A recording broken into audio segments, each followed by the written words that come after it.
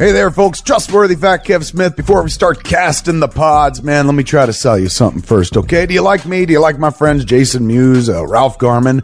Then guess what? We're coming to a town near you, man. We're coming your way, man. Come see a Smodco show. Tickets at csmod.com. That's SEESMOD.com. Now, if you can't come to one of our shows, you're like, what the fuck am I supposed to do? How am I supposed to support this two-bit operation?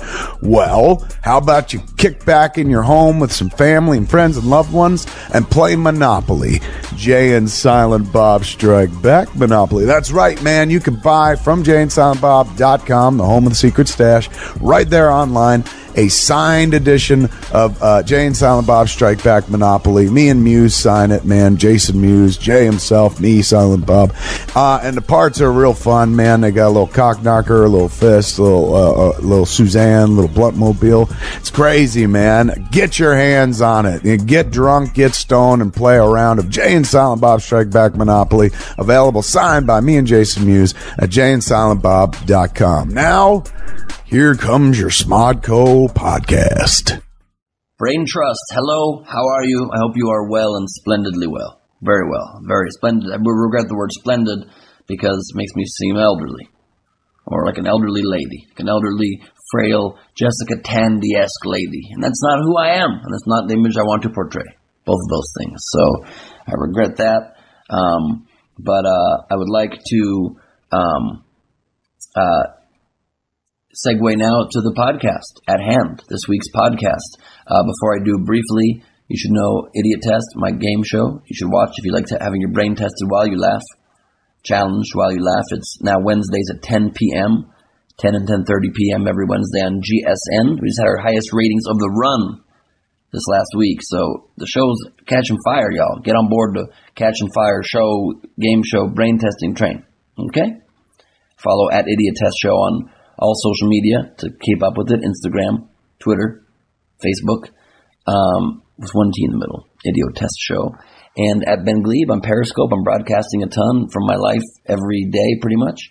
And I will be in Salt Lake City at Wise Guys coming up on July 10th and 11th. In Utah and Las Vegas at Harrah's, the Improv at Harrah's Hotel and Casino on the Strip, July 21st through 26th.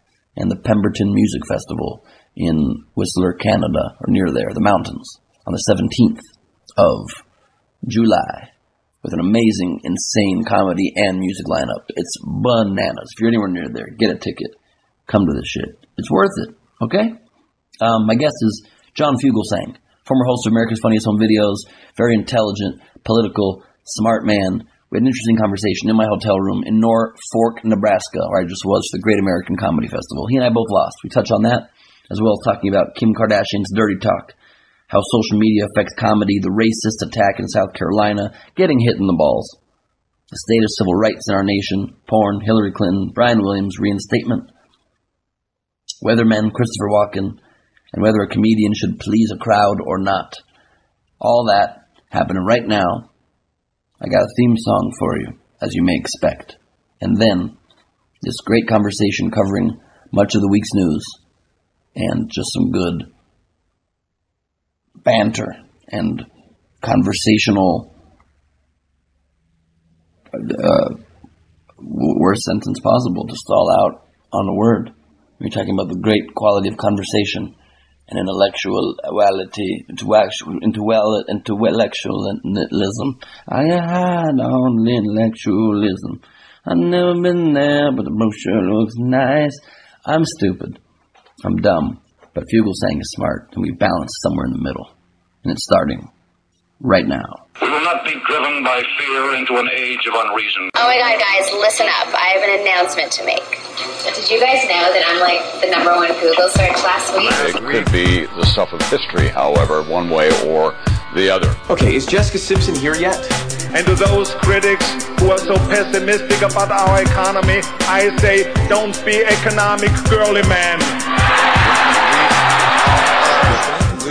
Then you'll never have to pour or measure detergent again. Can we all get along? Terror, horror, death. Film at 11. How many sides does a triangle have? Damn, 4. There's no sides. 1. Last week,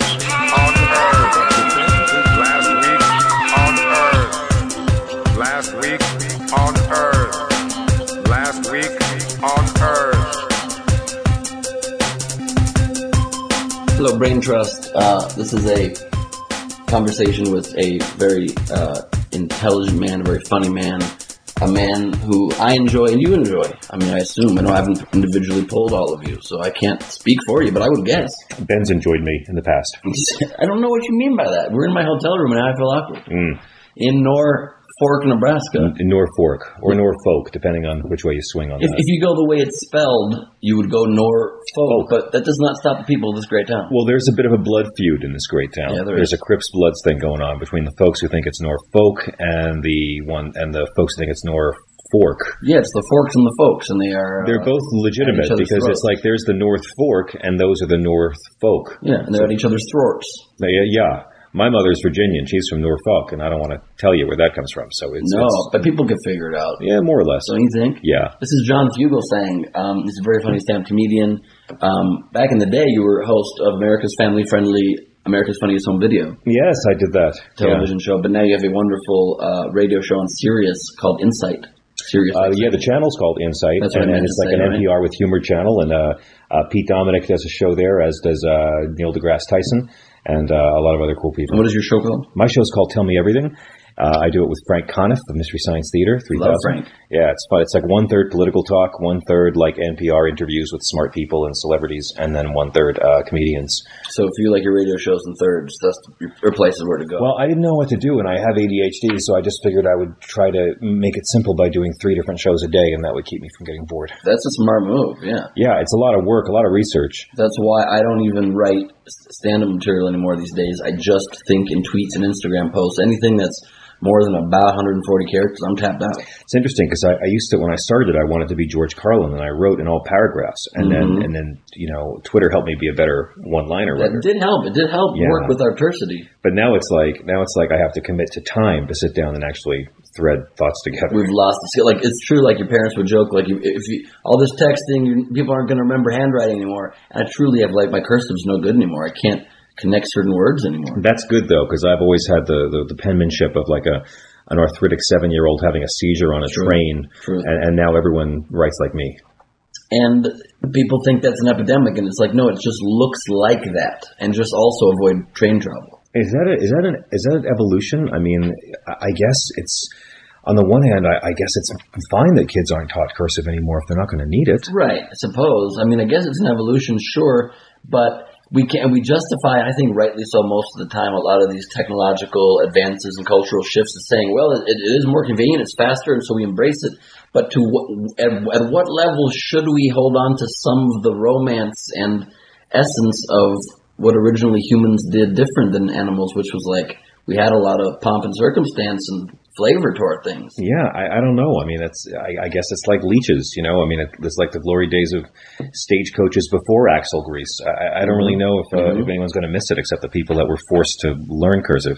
Yeah, we then see the movies and we wish we were on a stagecoach. And you can be in a very contrived environment like a Knott's Berry Farm, but it's not the same. Has Twitter and all that really affected how you do stand-up? It has not affected the way I do stand-up, no, but I think what it more has put in the way is like some kind of a disconnect between what I do in my stand-up and what people may expect from my Twitter feed. Right. How about you? Much the same, I think. For a while I was only being offered prompter monkey TV jobs, and I didn't want to do it, and I realized my definition of success was different from my agents, and that I wanted to do more political and religious and I guess edgier stuff. That was what was in my heart. And it was weird because when I was doing the Funny Home Video show, I'd have people come to see me and taking flash photos and then walking out after 20 minutes.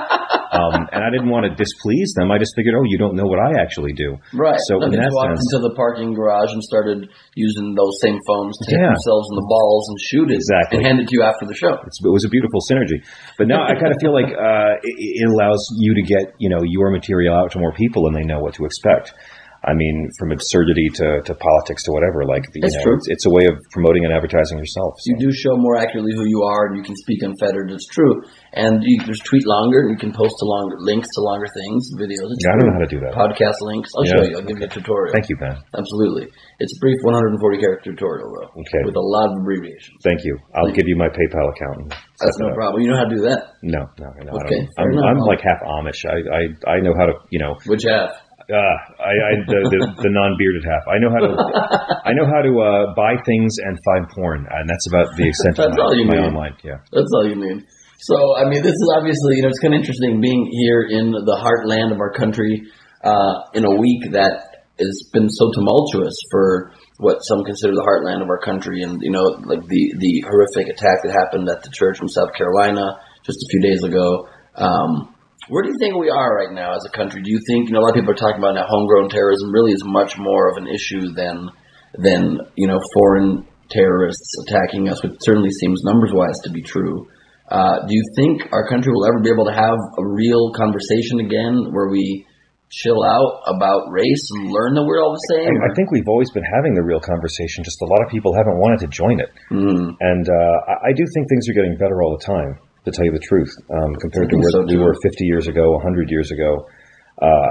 When I was a kid, I think that everything you see that looks like things are getting worse, I can show you 10 things that show we're getting better. Look at all the conservative white people in South Carolina who were just disgusted and appalled by this. Mm-hmm. I always found down south, I heard white people say the N. I was half Southern, half New York growing up, and I always heard, the Southern folks might say the N-word more, but the Southern folks also have more black friends than the New York ones. Right. The New York ones would never say the N-word, but their racism would be like, I don't know if I want you kids going over there. There's a lot of black people in that neighborhood. Right. So, rather use a word. Yeah, they would never say the N-word, but they'll say that stuff. And that's just because you don't want to be overheard in a weird way instead of actually living by actions. Exactly. That's why I get the whitest person possible to walk me uptown, so I look cool.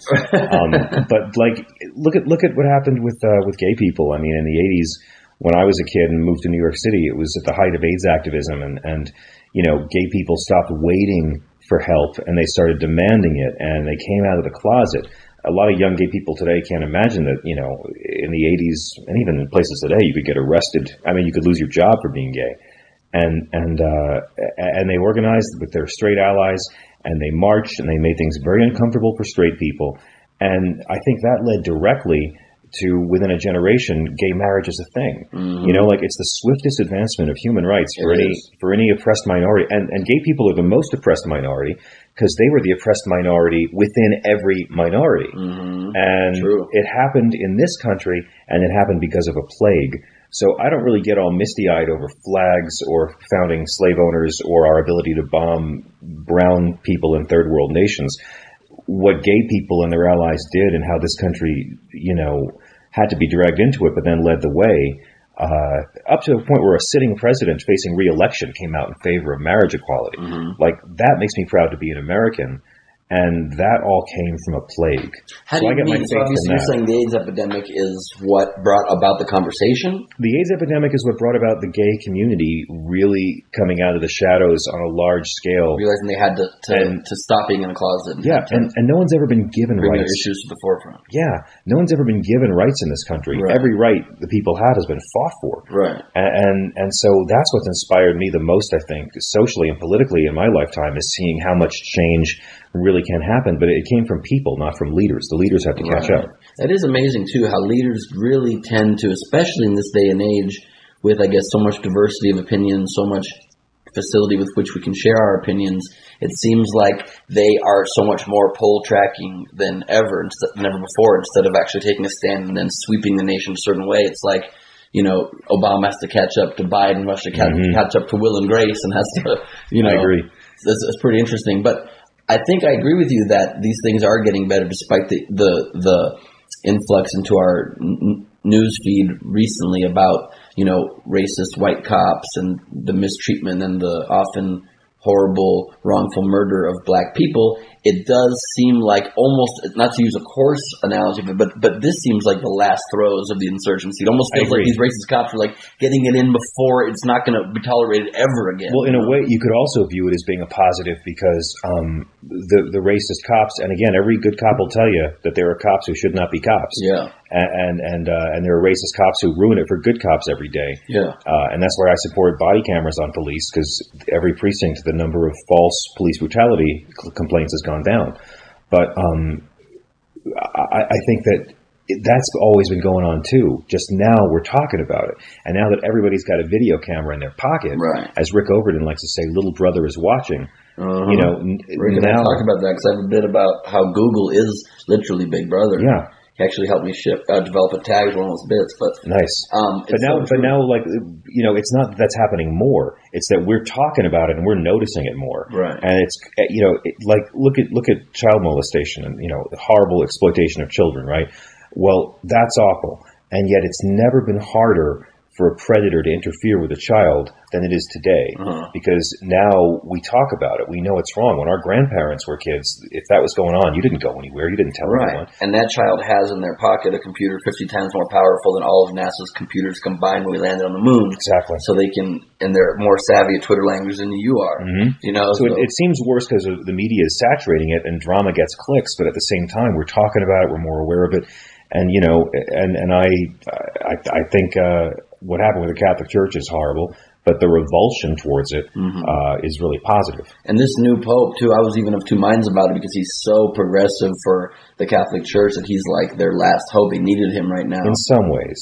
What do you mean? Why? Well, I agree with you. They needed him, and you know, like after Benedict, you know, Benedict already was the Pope before John Paul died. He was running it, but he was going to keep it locked in the 1950s. This new guy is great on many levels. He's great on science, but he sucks on women. He sucks on women's issues. You know, the church, not bad on gay issues though. But here's the thing. You know, the church is like a comedian. It plays to the room they're in. So when I was a kid, you know, growing up in this country, which you and I both could have done better in this festival. To be honest. I have to agree. Well, I could have. You were exquisite. You go to like liberal communities, and you'll notice it's liberal priests. You go to conservative communities, it's conservative priests because it's all about getting old ladies to open up their pocketbooks and give them money and tell them what they want to hear. It's all good marketing. This Pope comes out and says America has to get over their obsession with gays.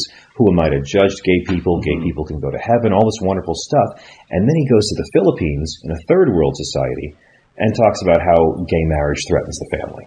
So it's like, all right, you're. But it's a little bit of incremental steps too. Those other things are still on the record. Absolutely, but I have to acknowledge because I could easily get drunk on the Benedict on the Francis Kool-Aid, and I love him. Don't get me wrong, I love him. And it's a tasty Kool-Aid. Oh, indeed. Yeah, it's Argentinian. That's right. Lou Dobbs is wondering, you know, who let this Latino in to take our jobs. It's true, but it's more of a sangria. I mean, it's delicious. So you know, and again, women priests.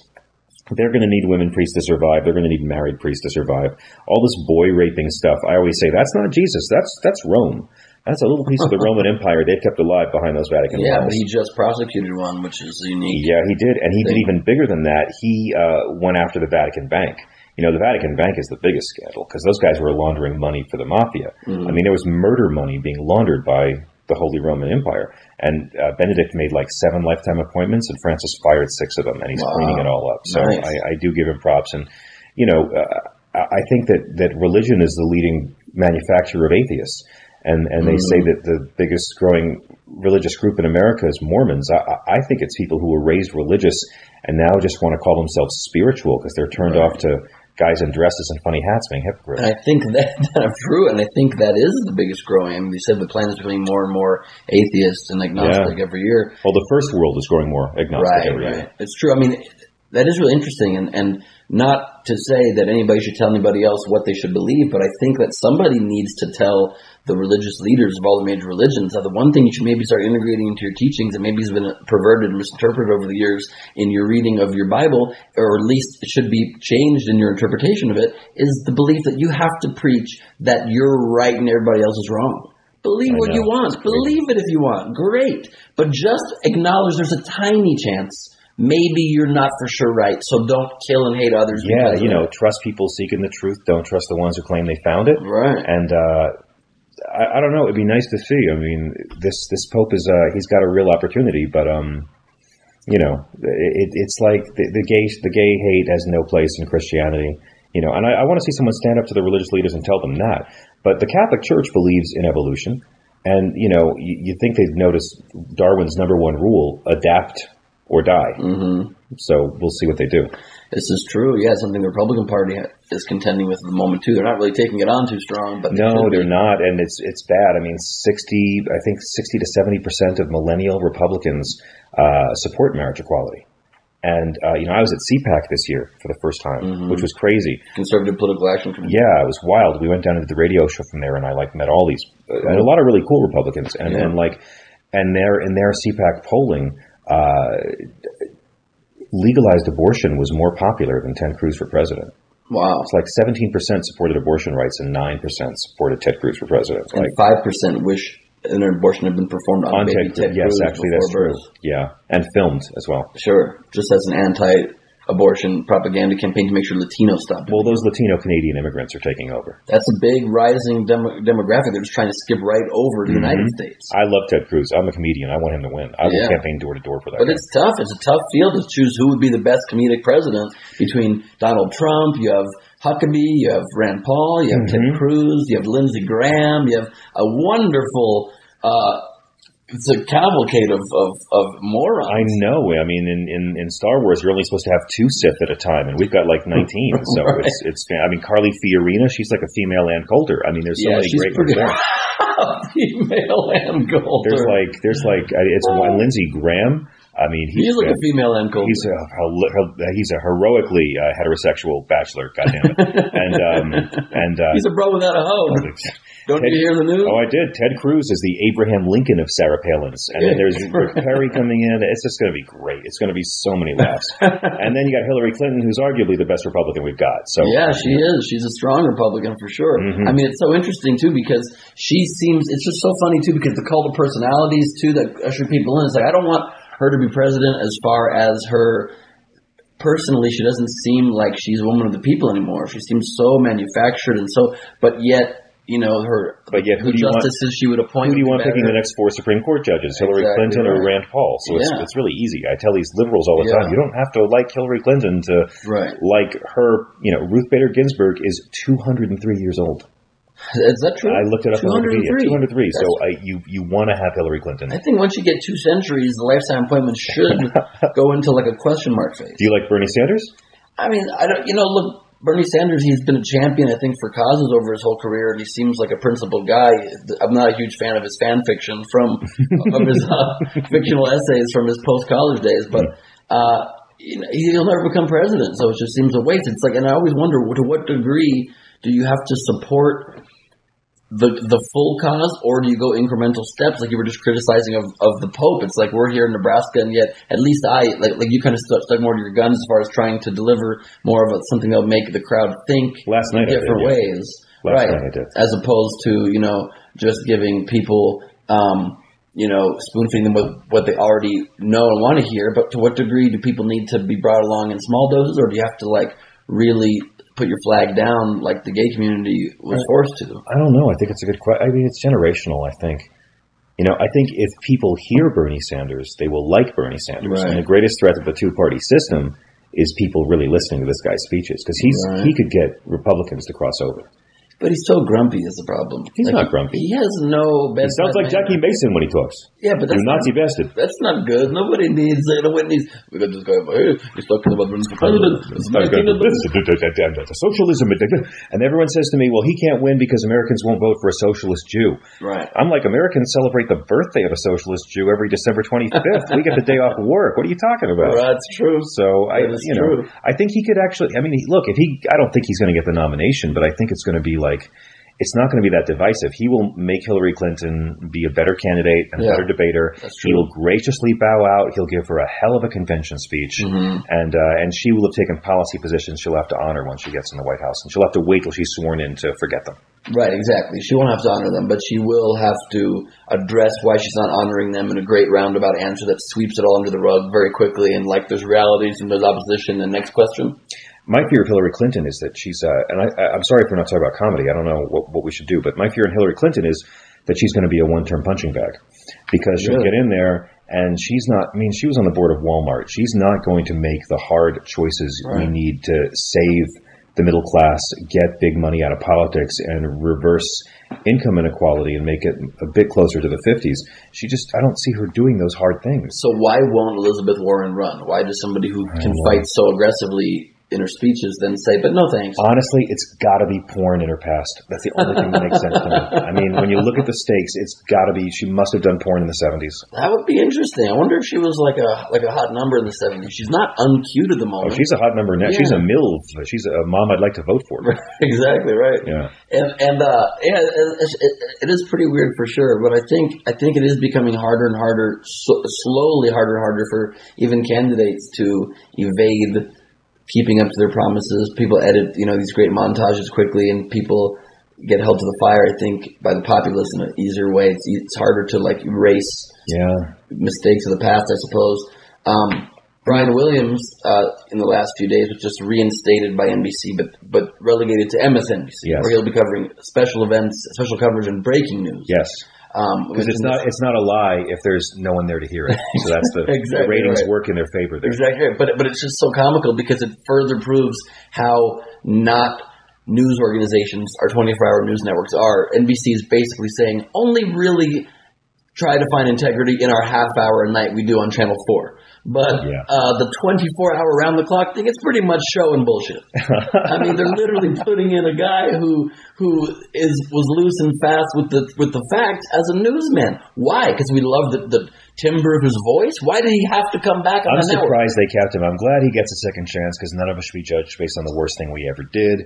Even if we did it 10 times. Well, I don't want to badmouth Brian Williams because he saved my life in Vietnam. But, they have a lot of money invested in him, and they can either let him go and write all that money off, or they can still, see if they get a return on their investment. It's a very safe call. If people accept him there, maybe they can use him some more down the road. It's true. I guess it's not a bad attempt, and I guess breaking news would be the thing to do because there's not enough time for him to make up a lie. They're feeding him that story in the moment, and he's got to really be like a great riffer to get that. I thought they just have him do like showbiz interviews because they can't ever have him. That would be what it should be. Well, they can't ever have him interviewing. You could do To Catch a Predator. You could do any of those things. But how could you ever have like Brian Williams up against Netanyahu, like demanding the truth on something? You can't do it unless he just literally has to keep referencing his own stories. Like you're really approaching a Brian Williams on this one, Prime Minister. So, who would have thought? Are you Brian Williamsing me? I'm Brian Williams.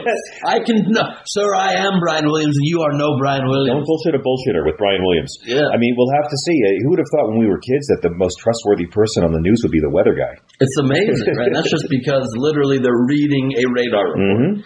And I've said this before, and I'll say it again. I find it insane to me that even weathermen who are given the title of the man of the weather, they say you can't predict the weather, and they do it. And that title's not good enough in this day of needing all of our titles to be inflated. Instead of pursuing things we're more into, they need to be called meteorologists. Yeah, oh yes. And how often is a meteor involved in the news report? Exactly right. This Thursday, let's look at the 5-day Thursday, slight drizzle. Friday, meteor attack. Run. No, you have to have a name like a character from Animal House to be a weatherman too. Flip Spiceland, Johnny Mountain, Stormfield, Dallas Rains. There's you need to have some kind of a weather thing. Would be nice. Becky Moskowitz. That's not there. It's just you have to have some sort of clown name. It's true. You're gonna have Brian Williams eventually doing weather. He'll be relegated after more lies. And he'll be like, right now, an earthquake hitting. I'm shaking the ground. It's me. I would trust Brian Williams on sports, like shit that's already happened. Sure, Brian Williams can report. Maybe he can exclusively cover the Patriots. We're here with our Patriots reporter. The latest scandal. How did they cheat this week, Brian? I know cheating techniques. Let me just say, they were filming their opponents again while deflating their balls. Brian Williams. I mean, he's got a real chance to rehabilitate himself now. Like he'll take a lot of shit for a long time, but I think that the day will come when he got his job. He got the job in the first place because there was an earthquake somewhere, or the Pope came, or something happened, and Brokaw wasn't around, and they just plugged the MSNBC dude in, and that began his meteoric rise, which I never understood either because meteors don't rise; they fall. So that expression, I don't trust that either. Very true. Nor are they often involved in weather reports. Very rarely. Thanks, Obama. Yeah, thank you, Obama. It's like, why would he do that? It's like he's almost like trying to take America from us. That's the thing. Brian Williams said that the months off the air were torture for him, and I thought, wow, I never thought he would exaggerate a personal experience. Exactly right. I don't want to exaggerate because hyperbole is worse than Hitler. Yeah, Brian Williams was tortured in his time off. What he mean is probably there was some woman dropping one droplet of water in his scalp and slowly descending out. But maybe it was honey, and he really is conflating it with some kind of waterboarding. He was reality boarded, I think, is what his problem Exactly right. Yeah, I mean, when the work with the most integrity in the Williams family is being done by his daughter on Girls. Yeah, I gotta say. And she's one of the great beauties, by the way. Oh, I met her last year. I did a thing with Liz Winstead and Sarah Silverman. I love Liz and I love Sarah. Yeah. That's cool. Yeah, she was Peter Pan, too. With Walken. I missed. I wanted to watch it. You didn't see Chris Walken as Captain I Hook? would have loved to see it. It's amazing. I just didn't want to see Alison Williams as a boy. It would have made some of my fantasies a little confusing. Get yourself the chance to watch it. Just fast forward. I mean, it doesn't work. Is it awkward and bad and weird? Well, here's the thing. I'm thrilled that they're putting Broadway musicals on TV. Like, I think that's great. And the live is cool. Yeah, I think it's wonderful. I don't even care if it's live. You can say it's live and just air it. You know, like PBS did that all the time when we were kids. And I like bringing theater to a television audience. I miss that. So I think it's dynamite they do it, and I think they should choose some better musicals because Peter Pan is not a great Broadway musical. Not known as a musical, really. The songs aren't very good. But Walken as Captain Hook at age 72, and he dances and he sings, and at times he's either so invested that he's just like Bob Dylan on the stage, just seemingly not into it but nailing it. But other times you wonder if he knows where he is. It's a and really. Do you think it was any cue cards? Was he reading, or was he all memorized? It's hard to tell as it goes on. It's really hard to tell. It's fascinating. I watched every minute of it. I mean, careful, Hook. I'm Hook. I meant, Robin, where's Batman?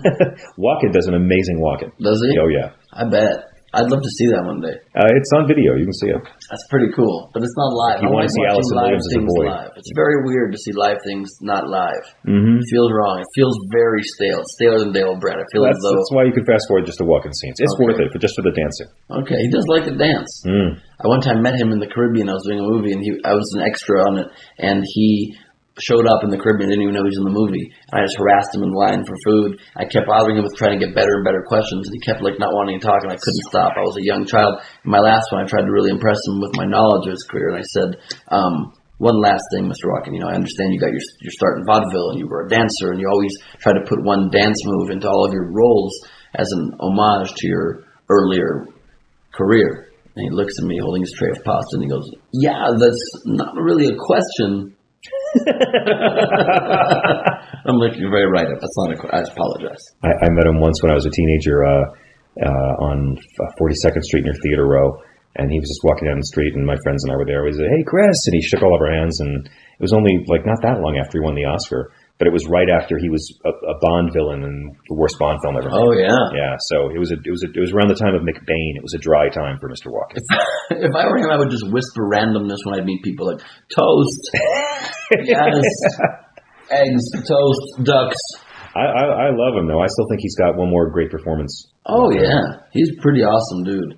What do you think is one of the, if there is one you can think of, one of the beacons of hope in our nation at the moment? What do you think? What's one of your favorite things happening in the country? Well, I mentioned before, how far gay people have come in my lifetime, and that they've gone from being an oppressed minority to being even to where a transgender person can come out and almost across the board. Wasn't that great? Yeah, and for Bruce Jenner, what she did is really amazing because she flipped out everybody. Because she came out as transgender Republican, right? Which freaked out all the right people on both sides. How did the Republican Party not even respond to that? Has anybody have gone on record? Lindsey Graham of all people said that she was welcome in the party, and I don't see why not. She's the ideal. First off, I'm glad that the Republican Party got one new woman to join the party this year. It's like that's how it's going to be. They'll do it. Right. But she's the ideal Republican voter because she's old, she's white, she's rich, doesn't have a uterus. Everything they want. Exactly. Perfect dream woman for the Republican Party. Yeah, I think it's great. I think it's great that that the only Kardashian who's famous for being famous for a reason gets to be more famous now. And amazing that he chose a K-sound name. Caitlyn. If he had picked the K, I would have just said, "Oh, you're just a eunuch. You're not a woman." Right. But he went with the C. No, but he did it just to be ahead of them alphabetically. I think. Well, I think I predicted he was going to be the hottest Kardashian within a year on magazine covers, breaking the internet, and he did it in like a month. Really true. I mean, can you imagine the sexiness we're going to get if that was the first foray? Well, it's the first time goodness has come out of the Kardashian show. True. Because now that young people who were born after 1980, know Bruce Jenner from that, and now there are. And the Arthur Ashe Award will be cool when he receives that. Well, there's kids who won't kill themselves because they know someone who's like them. So, but it's not actually the only good thing that came out of the Kardashian show. I would say two other things. One, I mean comedically, and one I mean seriously. The comedic one is that, Kim has given some wonderful masturbatory moments to the nation, and I think we have to applaud her for that. Yeah, I don't know. You see that video? Yeah, I saw the video. You gonna like that booty? With Ray J? No,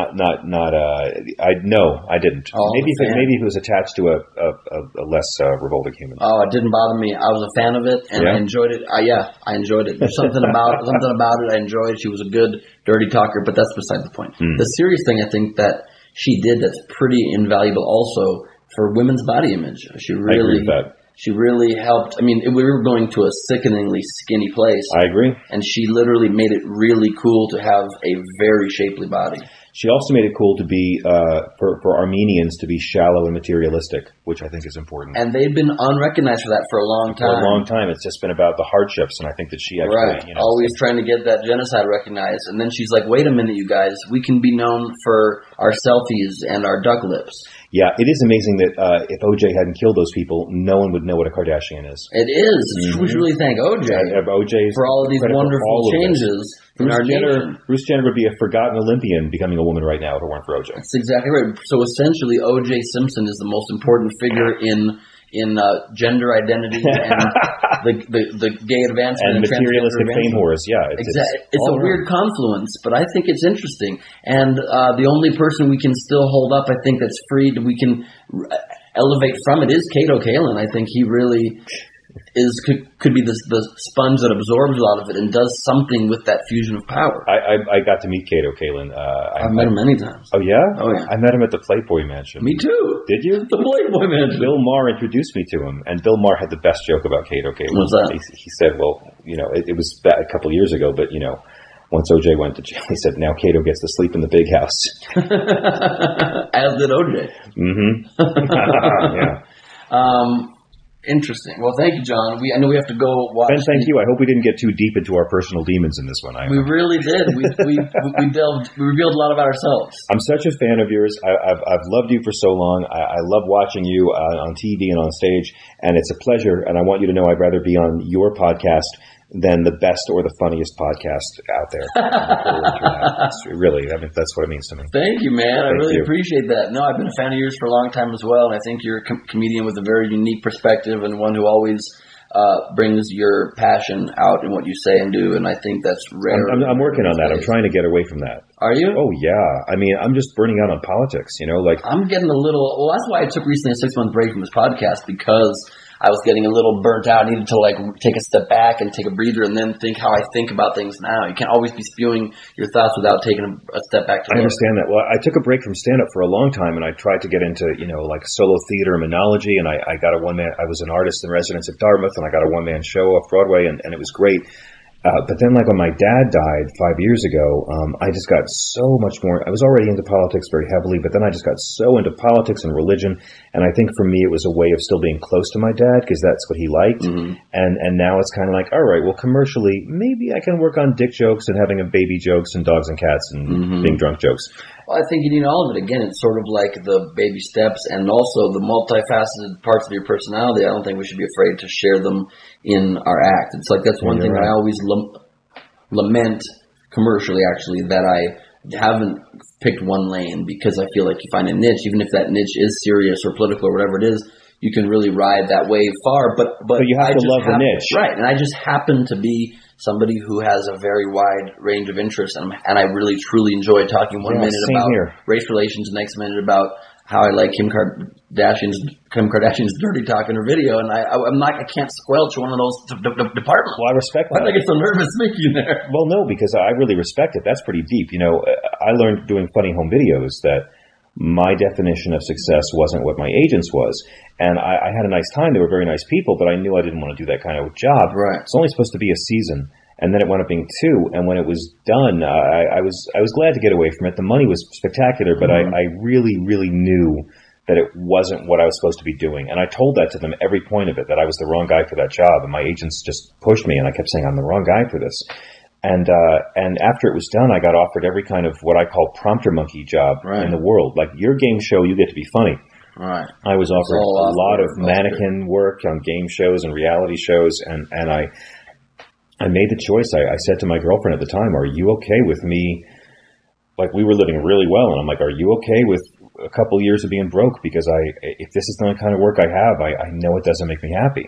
And I can't, if I could be the guy who just glides out there and is shallow and, has a fake spray tan and we got fabulous prizes coming up next, then I'd do it. But I'm too neurotic. I can't. So it was good for me creatively because I knew that I wanted to do a lot of stuff. I wanted to do solo theater and I wanted to do, political talk and radio and stand up and religion. I didn't hear anyone ever talking about religion the way I understood it. I never heard anyone, I heard people say, well, being gay is wrong because of the Bible. And I heard people say, well, you shouldn't be that way. And I heard atheists just say the Bible's bullshit. I never heard anyone say, the Bible's against homophobia. Right. And I never heard anyone, using the Bible to thump the Bible thumpers.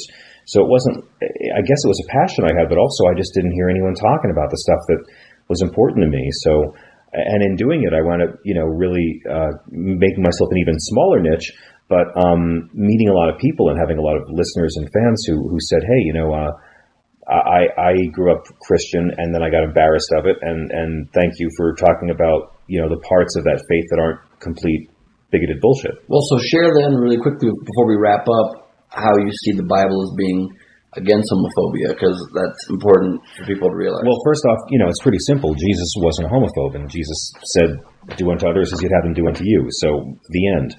But the chapters that they use against... But didn't he have them string him up on a cross and put nails through himself? They did that to him, yes. No, okay, he didn't choose that. Well, he didn't. He could have gotten out of it, and he chose not to. Okay. I mean, that whole story is a whole different matter. But on the gay thing, they use one line of Leviticus to say that you shall not lie with a man as with a woman. That's in a chapter where, even Jesus calls out the Pharisees for that chapter being bullshit, because you're supposed to stone gay people to death. And I don't know if you homophobes have noticed, the gay brothers have been working out. They're ready now. If you come for them. And you've got to kill children who are disrespectful. You've got to kill children who are gluttons or drunks. And you can't eat shrimp, and you can't... Yeah, it's crazy. No but one follows also, how did they get that interpretation of that one line? Lie has many meanings. It does have many meanings. And maybe it means about speaking truth. And it's all translated like a game of telephone. You can just say whatever you want to get laid to women. It's basically just saying, don't lie to one of your bros, but if you're trying to get somebody in bed, don't lie with a man like you lie with a woman, because that's not cool. Right. We all lie to women. Right.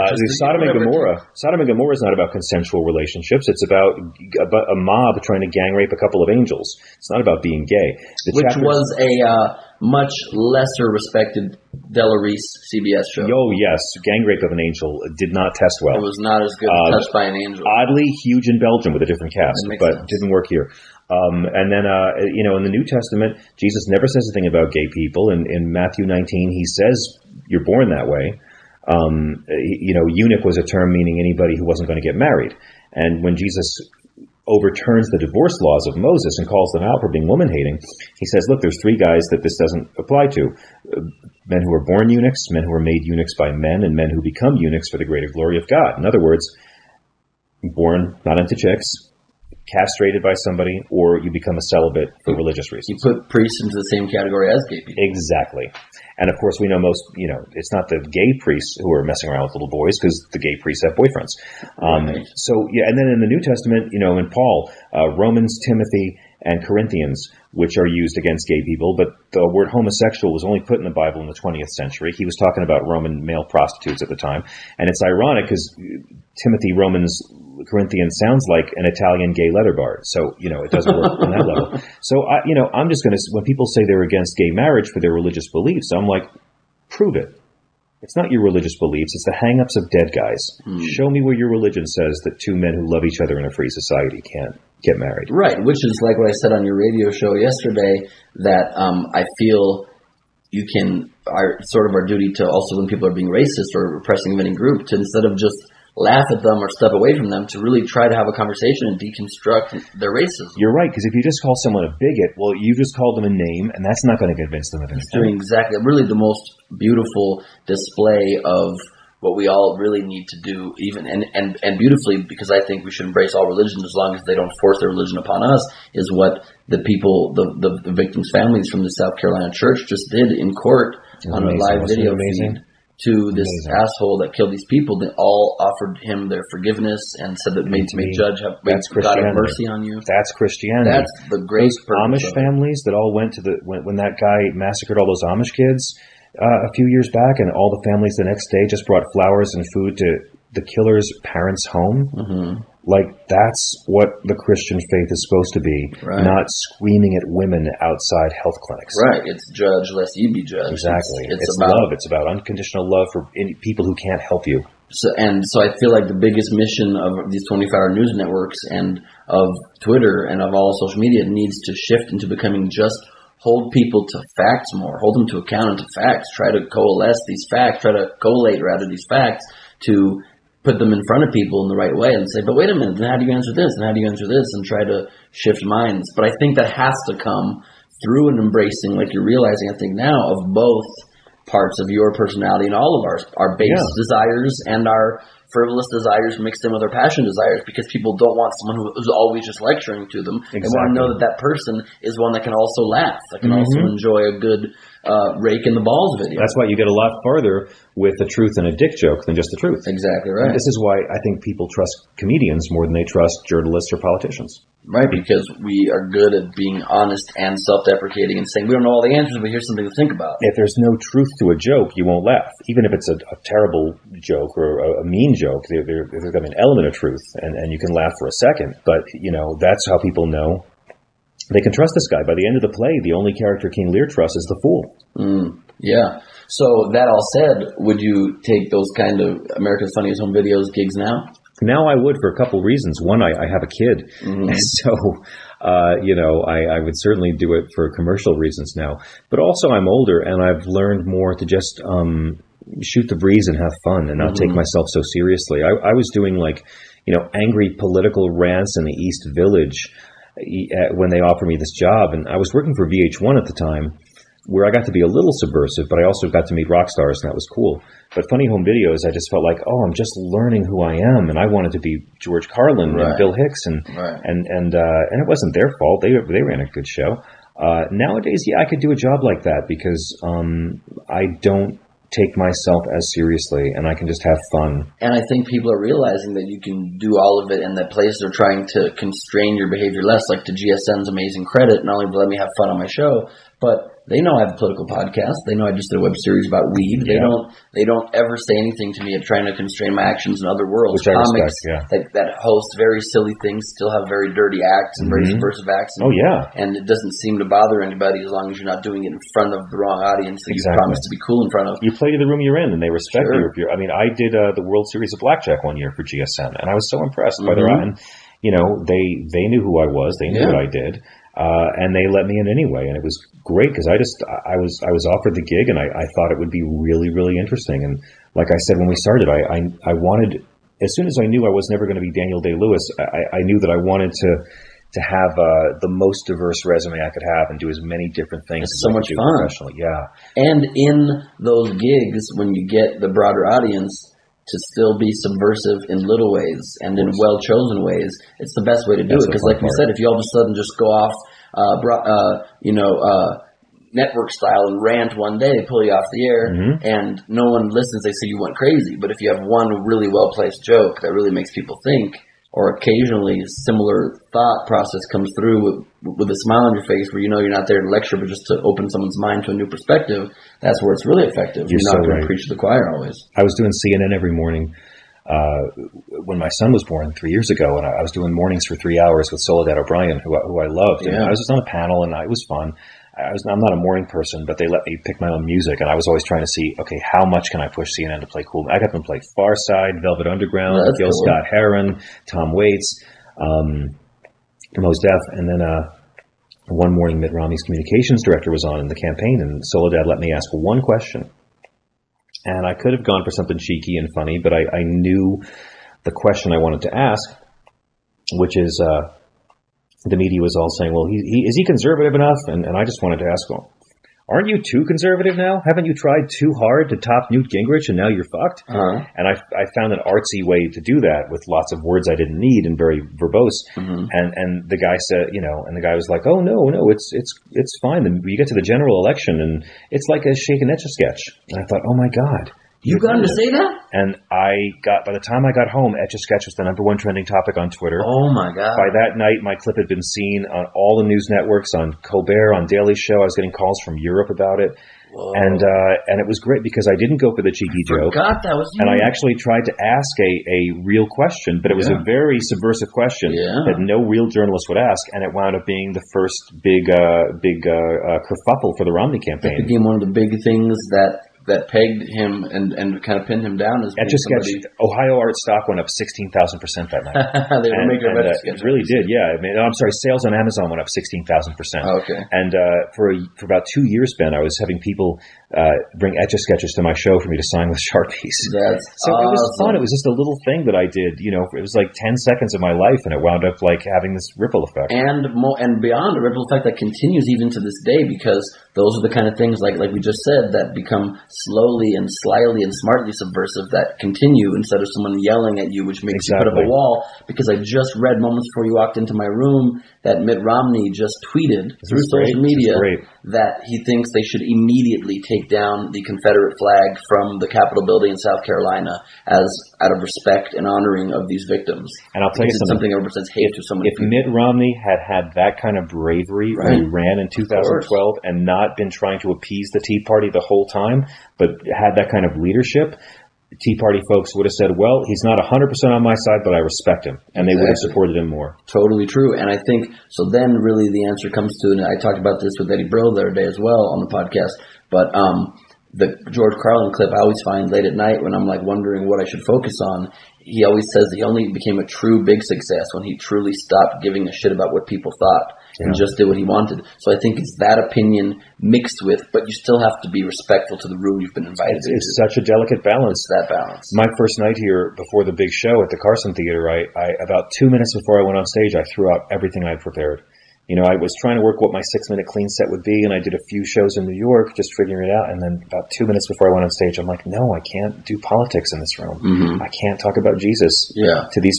If someone said to me the median age of the audience was 40, but nobody was within 10 years of 40. Right. So a lot of older folks with their grandkids came to that show. And I was like, you know, you got to play to the room you're in. It's not about me wagging my dick in their face. It's about, you know, how true can you be to yourself while also satisfying an audience of paying customers. Because then you're Lenny Bruce reading trial transcripts. Right. You have to find that balance between making them think, but also making them forget their problems. And we're also there to make them smile because life can be hard enough.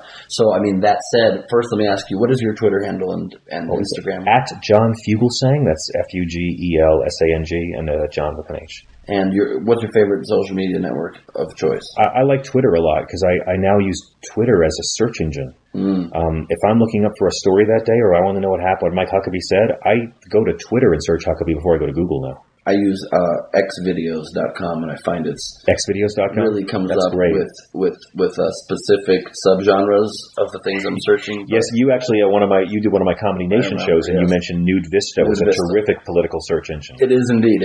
If you're looking for perspectives that are definitely crushed by the mainstream media, you will have your expectations challenged on Nude Vista. Yes. It's a bookmark.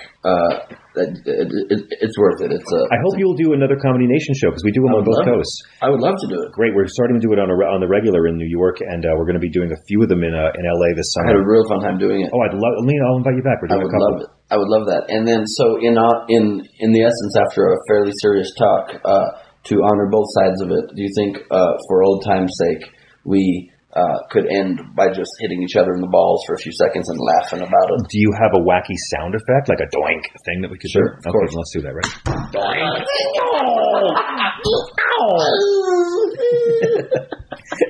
and the white people applaud. Every day is a winding road. I get a little bit closer.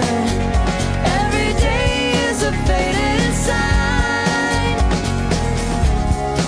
I get a little bit closer to feeling